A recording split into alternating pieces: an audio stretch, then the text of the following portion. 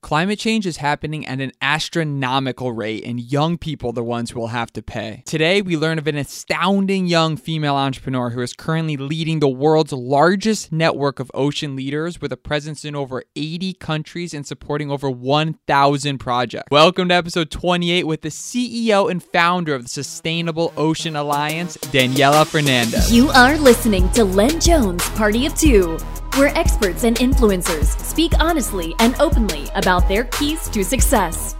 Sponsored by TrueFace.ai, where your face is the key. For more information on TrueFace, please contact your host at ian@trueface.ai. Now, pay close attention, cause you gonna learn today. Good morning, party people. You already know it is a damn good day to have a damn good day. And you know, I've always been obsessed with coral reefs since I was in middle school. It all started with winning a goldfish at one of those ring toss games at a fair, which led to an upgraded 10-gallon tank, a 28-gallon tank, a 46-gallon tank, then ultimately a 125-gallon saltwater aquarium with a full 46-gallon sump. In order to afford this project, I started working for my local fish store when I was 14, and then went on to become scuba certified at 16. This love for the coral reefs in the oceans has brought me so much joy because there is nothing as beautiful as a fully thriving coral reef ecosystem. Unfortunately, as our standard of living rises, our oceans are dying faster and faster every single day. I recently spoke to a local dive master I met in the Dominican Republic, and he mentioned that in just 3 years, an entire reef that was engulfed with life has been about 90% bleached. And these sad stories are shaping the supposed inevitable fate our oceans face today. And if you're new to the podcast, our mission here is twofold: to educate aspiring entrepreneurs by dissecting the come-up stories of incredible humans by extracting the golden nuggets that you can apply now to better your life. And second, to have all my friends in my life that are making moves to meet my other friends in life making moves to create one giant community of extraordinary people. Now, if you share my sentiment that things need to be done to put a stop to climate change, then today's guest will have you smiling from ear to ear. I first met Daniela a few years ago through our mutual friend Craig, who called me up to help promote her accelerator, which has now already went on to accelerate 5 ocean tech startups. At the young age of 19, Daniela Fernandez founded the Sustainable Ocean Alliance as a college room idea. 5 years later, she has built SOA into a global organization that is cultivating and accelerating innovative solutions to protect and sustain the health of the ocean. With phenomenal speed, SOA has created the world's largest network of young ocean leaders through establishing a presence in over 50 countries, launching the first ever Ocean Solutions Accelerator to support ocean startups, and partnering with corporations such as Lindblad Expeditions, The Economist, NGOs, and governments including Indonesia and the European Union to develop technological solutions that can address the greatest threats facing our planet. Daniela has been recognized for her work by former U.S. Secretary of State John Kerry, President Bill Clinton, and EU Commissioner Karmenu Vella. So if that doesn't do it for you, Daniela is also a contributor to National Geographic and has been interviewed by Voice of America, New York City TV, Ocean Radio, and has been on a panel and keynote speaker at multiple high-level events, including the Economist World Ocean Summit, the United Nations Impact Conference, U.S. Capitol Hill Ocean Week, Collision Conference, Sustainable Brands Conference, and World Ocean Festival. In this episode, Daniela speaks about the most important climate-focused activities you can participate in to help shape our future, the current state of climate control, how she plans on accelerating 100 ocean companies over the next 3 years, struggles with paving the way in a new industry, and key conversations that help make SOA what it is today. Now, before we start, I must say, if you enjoy this podcast and want to support future conversations like these, please leave a positive review. It means a lot. So without further ado, let's jump into it. We are live with the lovely Miss Daniela Fernandez. Daniela, it's been too long. How are you? It's so good to be on your podcast. The last time I saw you, we were just talking about your adventures and going around the world, and here you are now. Speaking of going around the world, it's like I can never get a hold of you. You're always in a different country, speaking in all different places. I mean, did you foresee yourself 5 years ago being where you're at now, speaking in front of some of the largest stages that we know of, such as speaking at the United Nations on behalf of climate control? No, it's a short answer. 5 years ago, I was a freshman in college, and as many of your listeners, I'm sure, are in that stage of life where you're just questioning yourself, you're questioning what are you going to do with your life, you're just trying to figure it out. So back then I was also trying to figure it all out.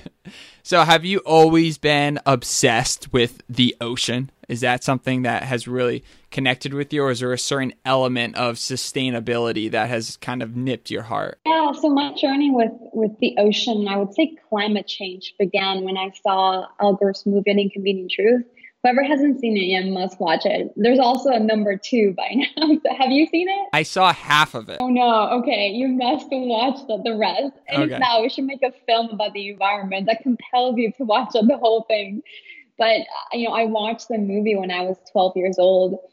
And, I think we all go through life thinking that we live in this perfect world, especially when we're little kids, right? We see our parents are superheroes. We walk around with, there's no care in the world that we have. And I felt like I had that childhood up until I saw Al Gore's movie. And then my entire world was destroyed because climate change was the biggest threat to our generation.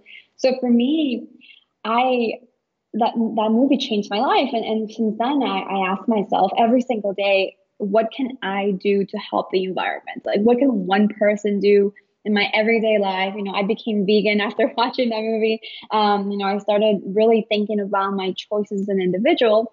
But throughout my entire educational career, I just kept wondering, can I join an environmental club? Can I go volunteer? Like, what is that tangible thing that I could do? And I couldn't answer that question up until I got to college. So when you got to college, though, were you just like, did you have a moment where you're sitting in school, maybe you're working on some sort of class that you might not have cared too much about, and you're super frustrated, and you're like, what? I need to be doing something actionable towards my goal. Like, what was that day like when you're like, ding, ding, ding, I'm going to take the first step to file my LLC or create my Facebook group? Or like, how did day one start of the Sustainable Ocean Alliance? So day one happened at the UN, which is the funny story here. Like I mentioned, I had this big passion for the environment and for climate, but given that I grew up in Chicago, right, I'm a total city girl. I've been to the ocean. I love the ocean, but I don't have the typical ocean conservation story, right, that I grew up scuba diving or that I grew up in the ocean, but rather I was introduced to the ocean when I was a freshman in college, and I got a chance to attend a meeting at the UN. And the meeting at the UN happened to be on the state of the ocean. So I'm, sitting at this ocean meeting, being surrounded by CEOs, heads of state, NGO leaders, and I have 2 major takeaways. So the first one was that I was one of the only young people in the room, right? I mean, I'm looking all around me, and there's older people, of course, right? They're meant to be there. However, given that this is the problem that we're inheriting, my biggest takeaway and aha moment was like, why isn't this room filled with college students and young people that should be learning about things that are happening to the ocean? And I'll give you some stats in a minute because I feel like everyone should know this, but that was one takeaway. And the second takeaway was around the problems, right? The entire conversation at this UN meeting was around, we're going to have more plastic and fish in the ocean by weight by 2050. All fisheries will collapse in the next, 10 to 15 years, like all of these depressing statistics. And I'm just sitting there fearful and hopeless and thinking, where are the solutions? Why is no one in this room talking about this is what I'm doing to prevent this from happening, or this is how I'm going to make a difference? So I left that meeting. That was my moment when I knew that A, I had to get young people involved in this conversation, and B, we had to change the narrative to talk about solutions instead of only the problems. Did the young people respond instantly when you were building these different divisions? Because I believe you have a bunch of different chapters at different schools. What was the difficulties that you ran into when building out these different chapters and keeping everyone motivated? Or did you find people that were just super excited off the wazoo to do anything they could help? Yeah, the idea of creating these chapters or hubs, like we call them Ocean Solutions hubs, was around, it was an organic demand. So I hosted a conference at Georgetown. That's where I went to school. And, this conference, the idea of the conference was to bring young people from different universities together with world leaders such as John Kerry and Sylvia Earle and Gary Nell, who is the CEO of National Geographic, not thinking that this would become, a large global organization, but thinking let's do something to get things, get the conversation going. So after that event, I had a lot of young people that came from different universities, and they were the ones that gave me the idea because they were asking me, how can I bring this back to my high school, my university? This is amazing. I want to bring the energy and the knowledge exchange and the passion back home. So that's when the scaling effort began, because of the demand. There wasn't a lot of pushing that I had to do. Young people like me were out there. They just needed that support mechanism. So you went out there, you had this hunch like, okay, I'm going to throw an event. That's going to be step one. That's a short-term goal that I can get. You brought in all the right people, and all of a sudden this event just had these people from all over wanting to help out. And from there, you're like, okay, I have all these people that want to do something. I'm going to give them an idea of do something. And it just evolved from there. I mean, that is so cool because you saw one little goal that you could accomplish and you took action on that goal and everything just spiraled out from there. And how big is the SO Alliance to date now? So now we have young leaders in over 130 countries, which is insane. I still am amazed by how fast we have grown. We have over 1,000 projects on the ground. Young people actively working on anything from creating awareness through art, right, through doing scientific research, to planting corals, or through starting their own ocean technology company. So we're not just focused on one area of, of change making, but rather we want to talk to young people and say, hey, what are you passionate about and how can we support you? Which is a very different mindset from traditional nonprofits that go around the world and say, sign this petition, you millennial or you Gen Zer, because we know the answer and you should support us. Rather, we're asking our audiences, what do you care about and how can we be of service, right? That mentality is really important in how we develop the organization. Yeah, and I liked what we were talking about before this about social entrepreneurship. And I'm curious, do you think that the different companies that are building businesses and organizations around social entrepreneurship, do you find them easier to work with and more fun and open to work with than, say, companies that aren't in some sort of social entrepreneur type situation? Yeah, I guess we've only been working with those social entrepreneurs, given that any companies that apply to our program, our accelerator program, they have to have impact as one of their requirements to join. However, I think that a lot of our generation, they're headed in that direction, right? There's no mentality anymore of let me make a ton of money and then when I'm 60 or 70 years old, I'll retire and give it away. I feel like millennials and Gen Zers have completely evolved and said, I'm a lifestyle activist, right? I'm going to decide how to dress myself, how to eat, how I can make decisions with the purchases I'm making and with the people I'm supporting and the companies I'm supporting. So it's definitely been that mentality shift, right, of our generation, which is so refreshing and gives me hope. Absolutely. And Danielle, you made a big jump since the last time I've seen you with your accelerator. First of all, I was recently on Instagram and I saw SO Alliance at SO Alliance. Phenomenal Instagram for inspiration. I saw you guys post about this one startup that's making cups that you can actually eat. Phenomenal idea. Oh my God, I want to try one. Let's talk about the accelerator. I saw that you guys recently secured more funding. Tell me about just the journey of the accelerator. Yeah, so, like the organization, and when you're an entrepreneur, you have these big plans and a vision. And the question is, what's the execution like? So I announced the accelerator program at the Our Ocean conference that took place in Malta. And the background story there was that when we made the announcement at the conference, we yet didn't have a full-fledged plan of how this was gonna all work out. We at that point I already had Craig Dudenhofer, who is the co-founder of the accelerator, and also my first hire to the organization. We knew we were going to pull this off, but we just had no idea how or whether there was a market, given that we were the first ocean tech accelerator.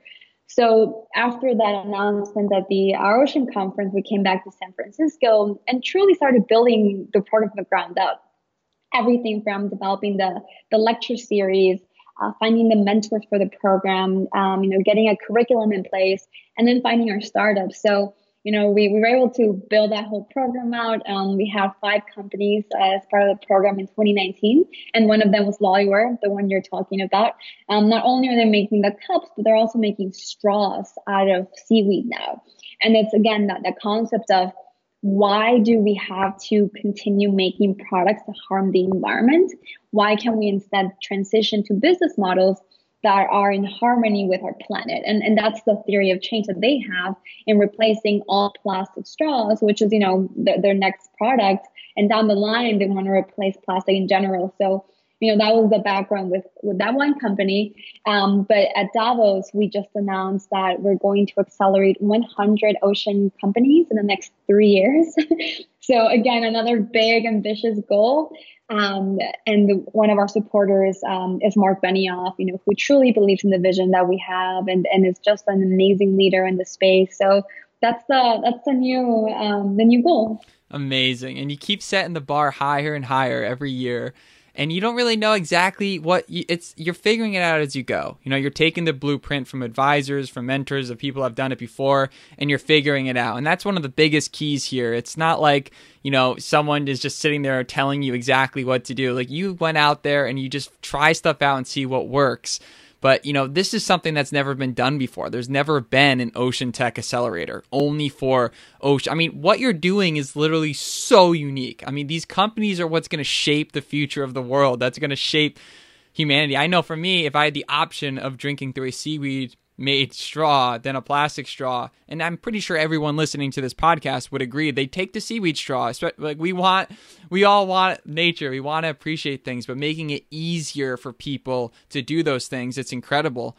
But it's probably not all sunshine. I mean, what has been like the biggest challenge that you personally feel like you've run into throughout the accelerator? Is it finding the right companies? Is it providing the right mentorship or leadership? What do you think has been the biggest difficulty throughout that process? It was honestly creating a market from scratch, right? Because if you're going out there talking to investors about ocean tech and they have no idea what the ocean tech space is, right? It's not only are you trying to recruit them, but you're also educating them. Right. The same thing with mentors in the tech space, right? Getting them on board for a typical tech program is easy, right? Because they get it. They get IoT, they get AI, they get drones, but they don't understand the ocean economy. So the biggest hurdle we had to overcome was educating people, getting them first on board, and then getting them curious enough to join us on this journey. And now they're bought in, right? They get it, they understand, they experience it. So the biggest hurdle was truly the education curve that existed, especially here in San Francisco and the Silicon Valley, and of course globally, right? As I'm going to these different platforms and speaking around the world, the question always comes, right? What is an ocean technology company? I've never heard of this before, right? So, one quote I like to use, and I'm sure you've heard it, when you talk about an entrepreneur, right? You're flying the plane as you build it.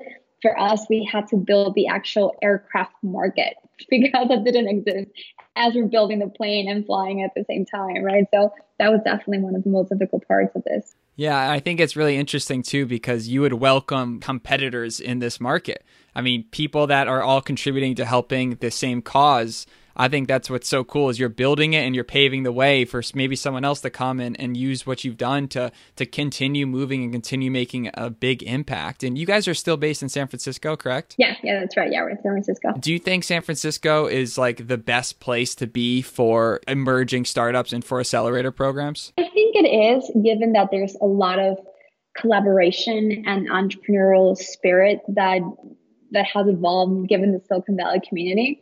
I know there's a lot of efforts out there around the world trying to, duplicate this community in different places. And what's beautiful here is that when you have an idea and you pitch it to an investor or to another founder or to a colleague, they're not asking you about the limitations of it, right? They're thinking about how bigger can you go and, how can you scale and how can I help you? So that mentality of community, of support, of mentorship goes a long way. And our hope is to replicate this, right, and take it to different countries.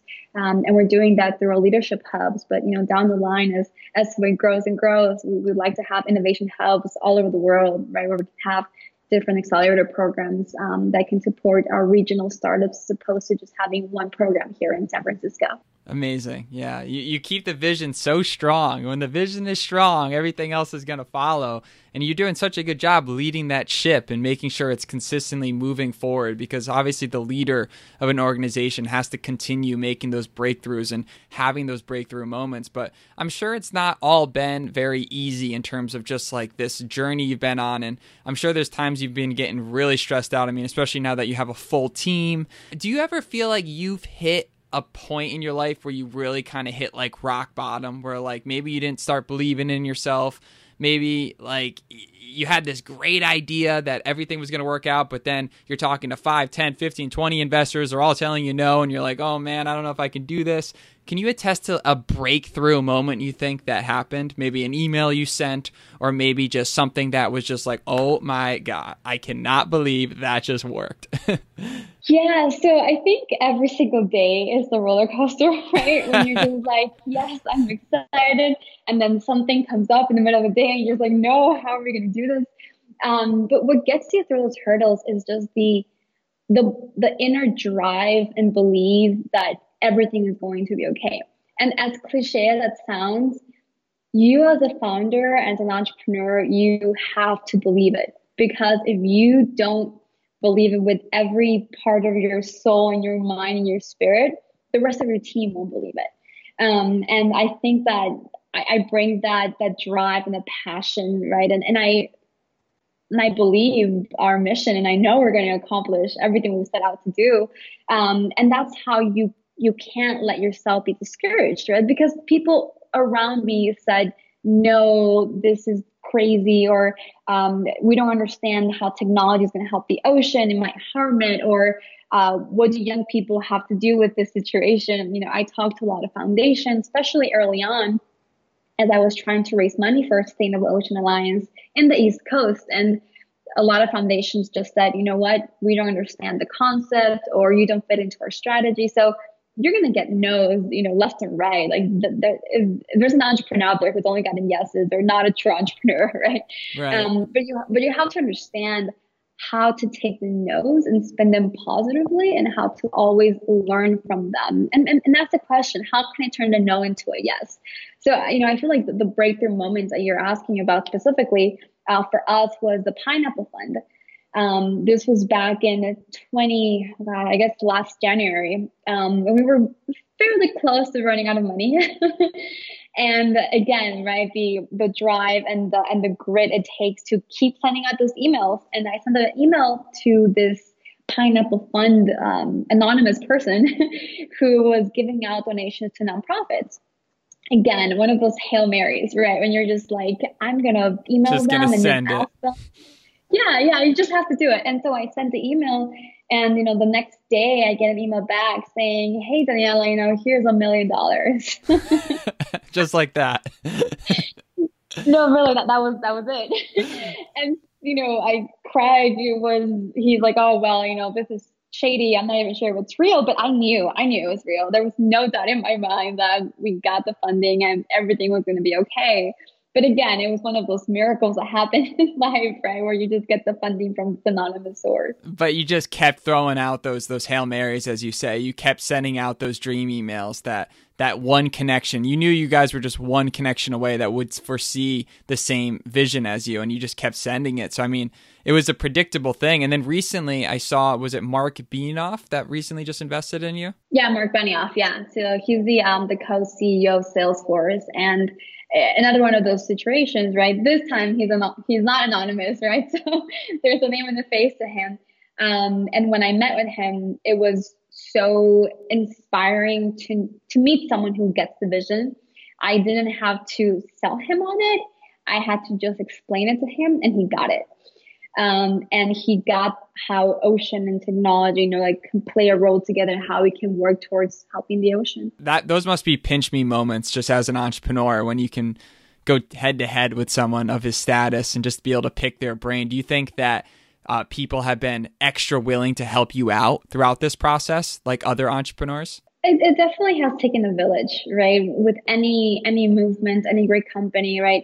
Even if the CEO is the public figure of the organization. I mean, Sustainable Ocean Alliance was built on the back of Georgetown volunteers, right, that were working while building the summit at the early stages, advisors that I got support along the way, Georgetown faculty, right? I had maybe like 10 or 20 Georgetown faculty members that became like a family, right? They supported me, they gave me guidance, they helped with some funding from the university.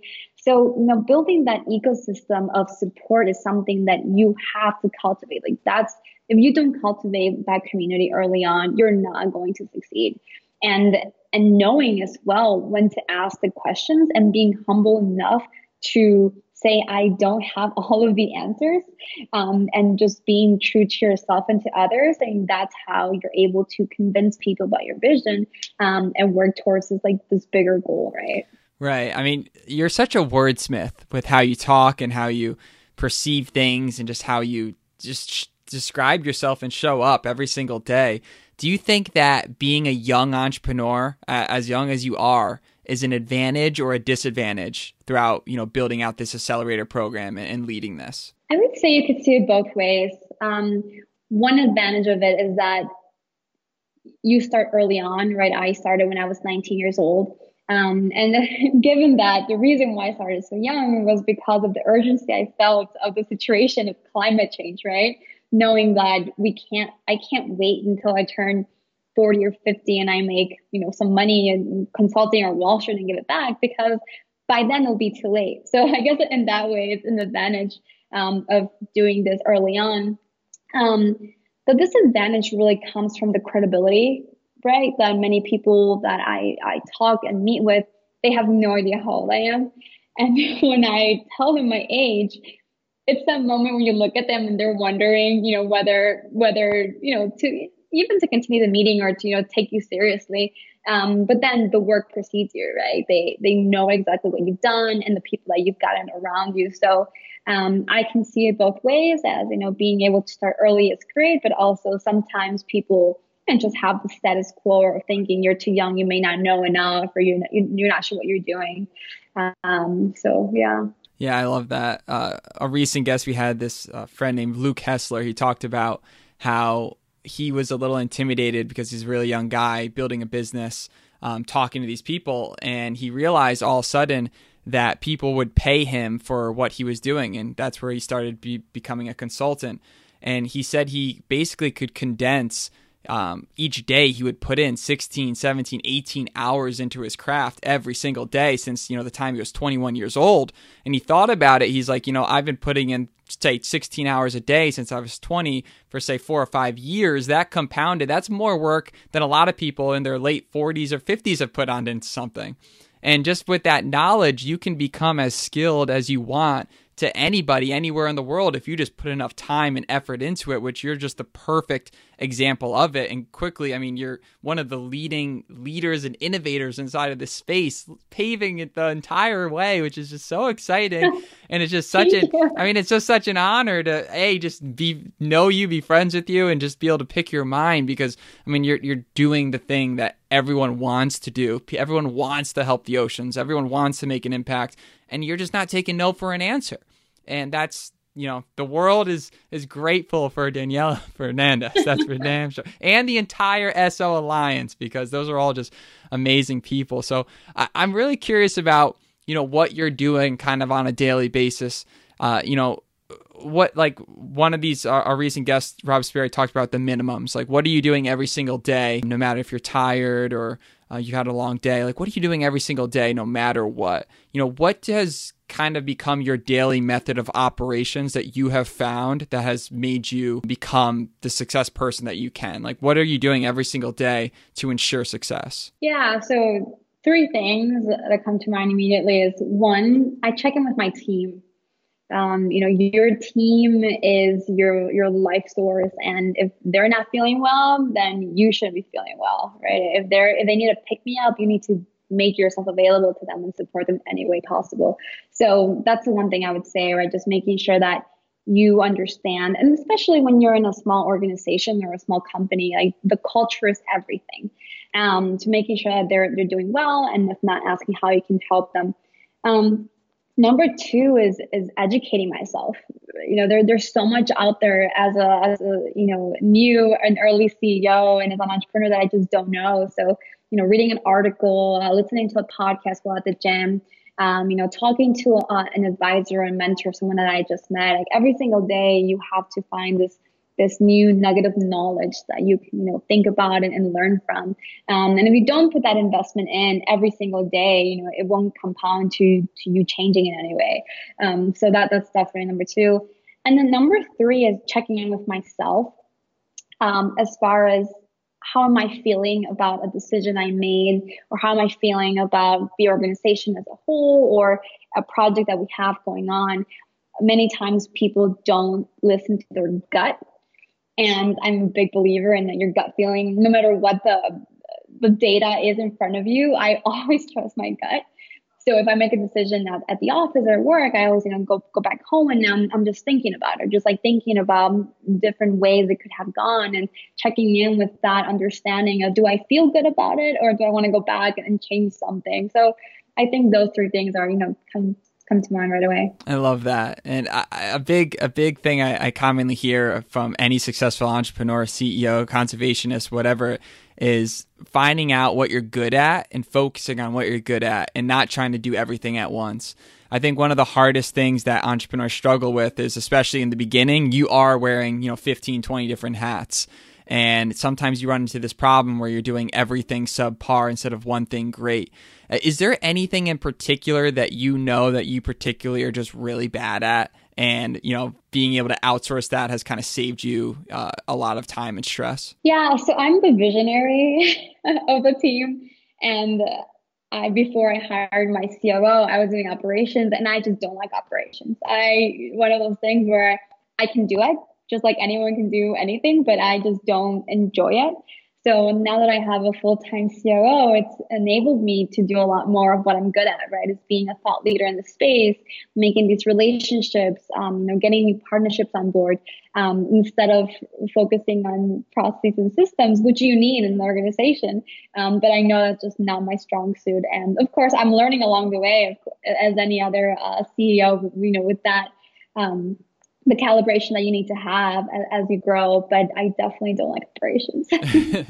No, that's great. And you're constantly traveling, you're constantly visiting these different conferences and summits and speaking. Were you always a good speaker? Has speaking ever been something that has really, you've just been super nervous with? Because you seem like such a natural, right? Like, do you think that it's just been practice makes perfect? What do you think has made you such a good speaker over the years? It's definitely practice. The first speech I ever gave was when I was a sophomore in high school.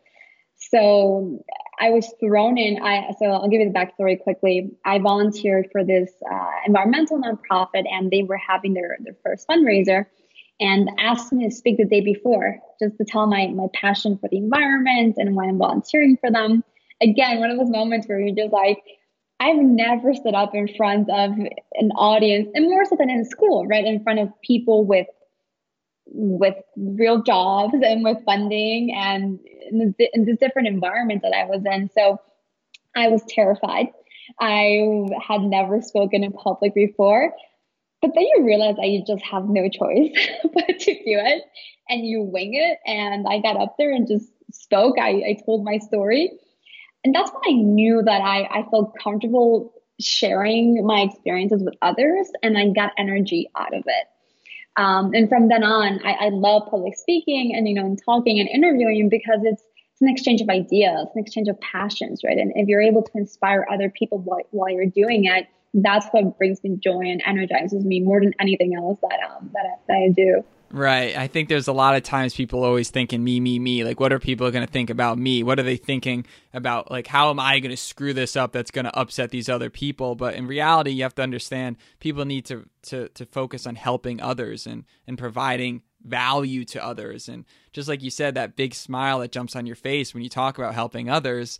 I mean, you have a passion for it, and people can see that right through your speeches every time you talk. I mean, you're loving what you're doing. You're the definition of do what you love. You'll never work a day in your life. But obviously, there's days where you're like, dang, this is a lot of work. But that's life. That's like anything that's worth anything. So out of all of these different conventions and conferences you've been at and all these different stages, is there one particular conference or summit you've enjoyed the most and you think was like the greatest conference you've been to on behalf of climate change? I've enjoyed the Ocean conferences, and the reason why I've enjoyed it so much, a little biased, but Secretary Kerry started the Ocean conference back in 2014 with the idea of gathering world leaders in a UN-like setting to talk about the ocean's biggest problems, which before, when you think about the UN, there's different forums and breakout sessions where these issues are addressed, but there was never one home for the ocean. So Secretary Kerry gave it a home, and I reached out to Secretary Kerry and his team back when I was a sophomore, the second year of SOA. And I said to them, it's great that you have this ocean conference going on. However, where are the young people and why aren't they being invited to this conference? So they understood the value of having young people involved, and we were able to co-host this event with them. And we brought over, 150 young people from 50 countries to come and speak and present and just be in that environment. And for me, that brought me full circle, right? Because I was able to provide that same experience that I had as a freshman to other young people, hoping that it could be as life-changing as it was for me, for them to go and do something more and bigger with their lives. So that happened with the State Department in 2016. And since then, every country that hosts the next Ocean conference, we've been the co-host. So we've worked with the European Union, with the Indonesian government, and we're working with the Norwegian government for the 2019 Ocean conference. Thoughts are things, you thought it in your mind and it translated into reality. That's incredible. And that should be a lesson for everyone listening to this, is that you can literally think anything into existence. If it's in your mind, it's real. Now you just got to echo that out into reality. And this is a great example of it. Out of all of the different environmentalists and conservationists, is there anyone in particular that has impressed you the most throughout this journey? I would say Al Gore, of course. He was the father of the environmental movement, right? And I admire him so much because he was able to talk about these very real and hard issues so early on in his career, right? When this wasn't even a hot topic. I feel like now the environment is something that is more, it's easier to talk about than back then. So he was definitely one of them. Another great leader that I admire a lot is Ray Dalio. He's been doing a lot of incredible work in bringing media and conservation and exploration to the forefront of our generation.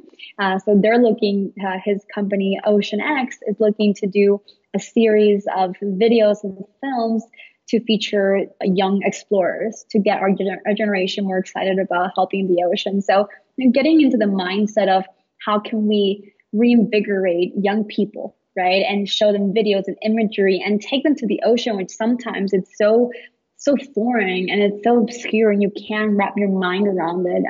Jacques Cousteau was a role model for a lot of older people. So we need the Jacques Cousteau of our generation. And I think that's what Ray Dalio is trying to do. That's amazing. And earlier you mentioned some statistics. Do you mind sharing some statistics on where everything's at right now? Like maybe some rather alarming situations that we're in right now, just to kind of get a brief overview of where climate change is at? Yeah, so the one statistic that always blows my mind is that every second breath you take comes from the ocean. Many people just think about it for a second. A lot of people think that the rainforest and trees are the main source of our oxygen, but it's not accurate. So the ocean gives off 50% of our oxygen, which if you think about it, if we don't have the ocean, we lose half of our life support. And currently, with the decay in plankton and in algae and with the coral reefs becoming acidified, we're getting to that point where the ocean is close to dying. So, that's one statistic of just understanding how important the ocean is to us. The other one is, I mentioned plastic, right? We have so much plastic that is going through water streams, which comes from a lot of rivers, but also just plastic pollution that we litter when we go to the beach, when we don't think about it. And I hope that people listening to this think about the next time they pick up a single-use plastic, right? And single-use plastic is literally a plastic utensil that you use one time and then throw out. I'm sure you can think of a bunch of silverware and straws and cups and lids that we just don't need, which end up in our ocean. And the third thing I would say is also the level of acidification that's happening in the ocean because of rising, carbon emissions that is being absorbed into the ocean space. So how can we reduce our carbon emissions and help the ocean in that way? There's a lot of things to do for sure. Yeah. And where's your attitude? I mean, you're a super positive human and you believe we can do this. Like, what do you think timeline wise, assuming everything went into play, assuming the government gets behind climate control and everything imaginable good could have happened? Do you think everything's reversible? And if so, what's the deadline on that? We have 12 years. So the recent climate change report shows that we are at that tipping point, that if we don't reverse or curb our climate emissions, we're going to be in a very, very difficult place. I think we can do it. And more than so, I think it's our responsibility to put pressure on entities such as governments and corporations and politicians to do something right. But even more so than villainizing them, we have to take ownership ourselves, right? And even if you're a doctor, a lawyer, a finance person, scientist, right, you can do something in your own community. There was recently an article or a video on social media about this guy who started cleaning up every single plastic piece in his beach in India. And he started this movement, right? He cleaned, it was like the world's largest, biggest beach cleanup effort. And this was one person that decided to take it upon himself. So if every person can do something, whether it is, a local project, a new approach at work, right? Talking to your supervisor or to your CEO and saying, we want to have more, less meat in our cafeteria or get rid of plastic straws. I just feel like it is up to us to do something and we have the power. It's a matter of deciding to take that action. Yeah. There's this one thing I've seen on through YouTube videos. It's like this trash collector inside of the ocean, kind of like a Zamboni for trash and plastic. What is that company that does that? Do you know what I'm talking about? There's a few now, which is great news. The one that has been really famous is the Ocean Cleanup. That was created by a Dutch entrepreneur, Aboy Slot. And that one is, trying to pick up large pieces of plastic along the Pacific coast. I'm not sure the one you're talking about, but the good news is that there's a lot of these small robots and vacuum cleaners that are popping up, and we need more, right? So anyone out there who is thinking of an ocean innovation, definitely go build it and we'll help you accelerate it through our program. That is incredible. So Daniela, looking back right now, you're super young, but 4 or 5 years ago, you're in school, you're a college freshman. What would you say if you could have went back in time and you could have whispered, you had this like crazy moment where you're seeing yourself and you're like, listen, girl, I got to tell you something. You got to listen up quick because I only got 30 seconds. A, B, C, and D, or just 1, 2, or 3 things. Is there anything that you would recommend to yourself, looking back at your younger self, that you could have said to you, that would have saved you time, stress, money, convenience, whatever, principles? What would you kind of say to yourself as a young college freshman just getting started? And it can't be, I wouldn't say anything because I wouldn't take it back for anything. It can't be that. No. I have a good one. I would say to myself, know who you are and understand what you're willing to sacrifice. Because I spent a lot of time my freshman and sophomore year beating myself up for not wanting to go to college parties or for not feeling like I was sociable enough, feeling like I was an outsider. And it's that status quo, right? That you feel the pressure of the world saying, you're a college student, you should be partying, or you should be going on spring vacation, or there are all of these you shoulds. And I struggled with myself knowing that I would much prefer to be in my dorm room, literally working on State Ocean Alliance instead of doing anything social. And it came to a point, I think my junior year, when I just said to myself, you know what? I'm going to own up to who I am. I'm not going to care what people think about who I am and what I'm doing. And just understanding that yourself and knowing what you're willing to give up for your dream and your passion, that would have saved me a lot of stress and questioning of, am I doing the right thing? Am I being antisocial? Am I not being the person that I need to be? I realized that I knew who I was. I just wasn't comfortable with that yet. Yeah, that is some powerful stuff right there. I know a lot of people can relate to that. Just trying to fit in, trying to do what everyone else is doing, and not pursuing what you actually want to pursue and making those big changes in life. That's a phenomenal lesson.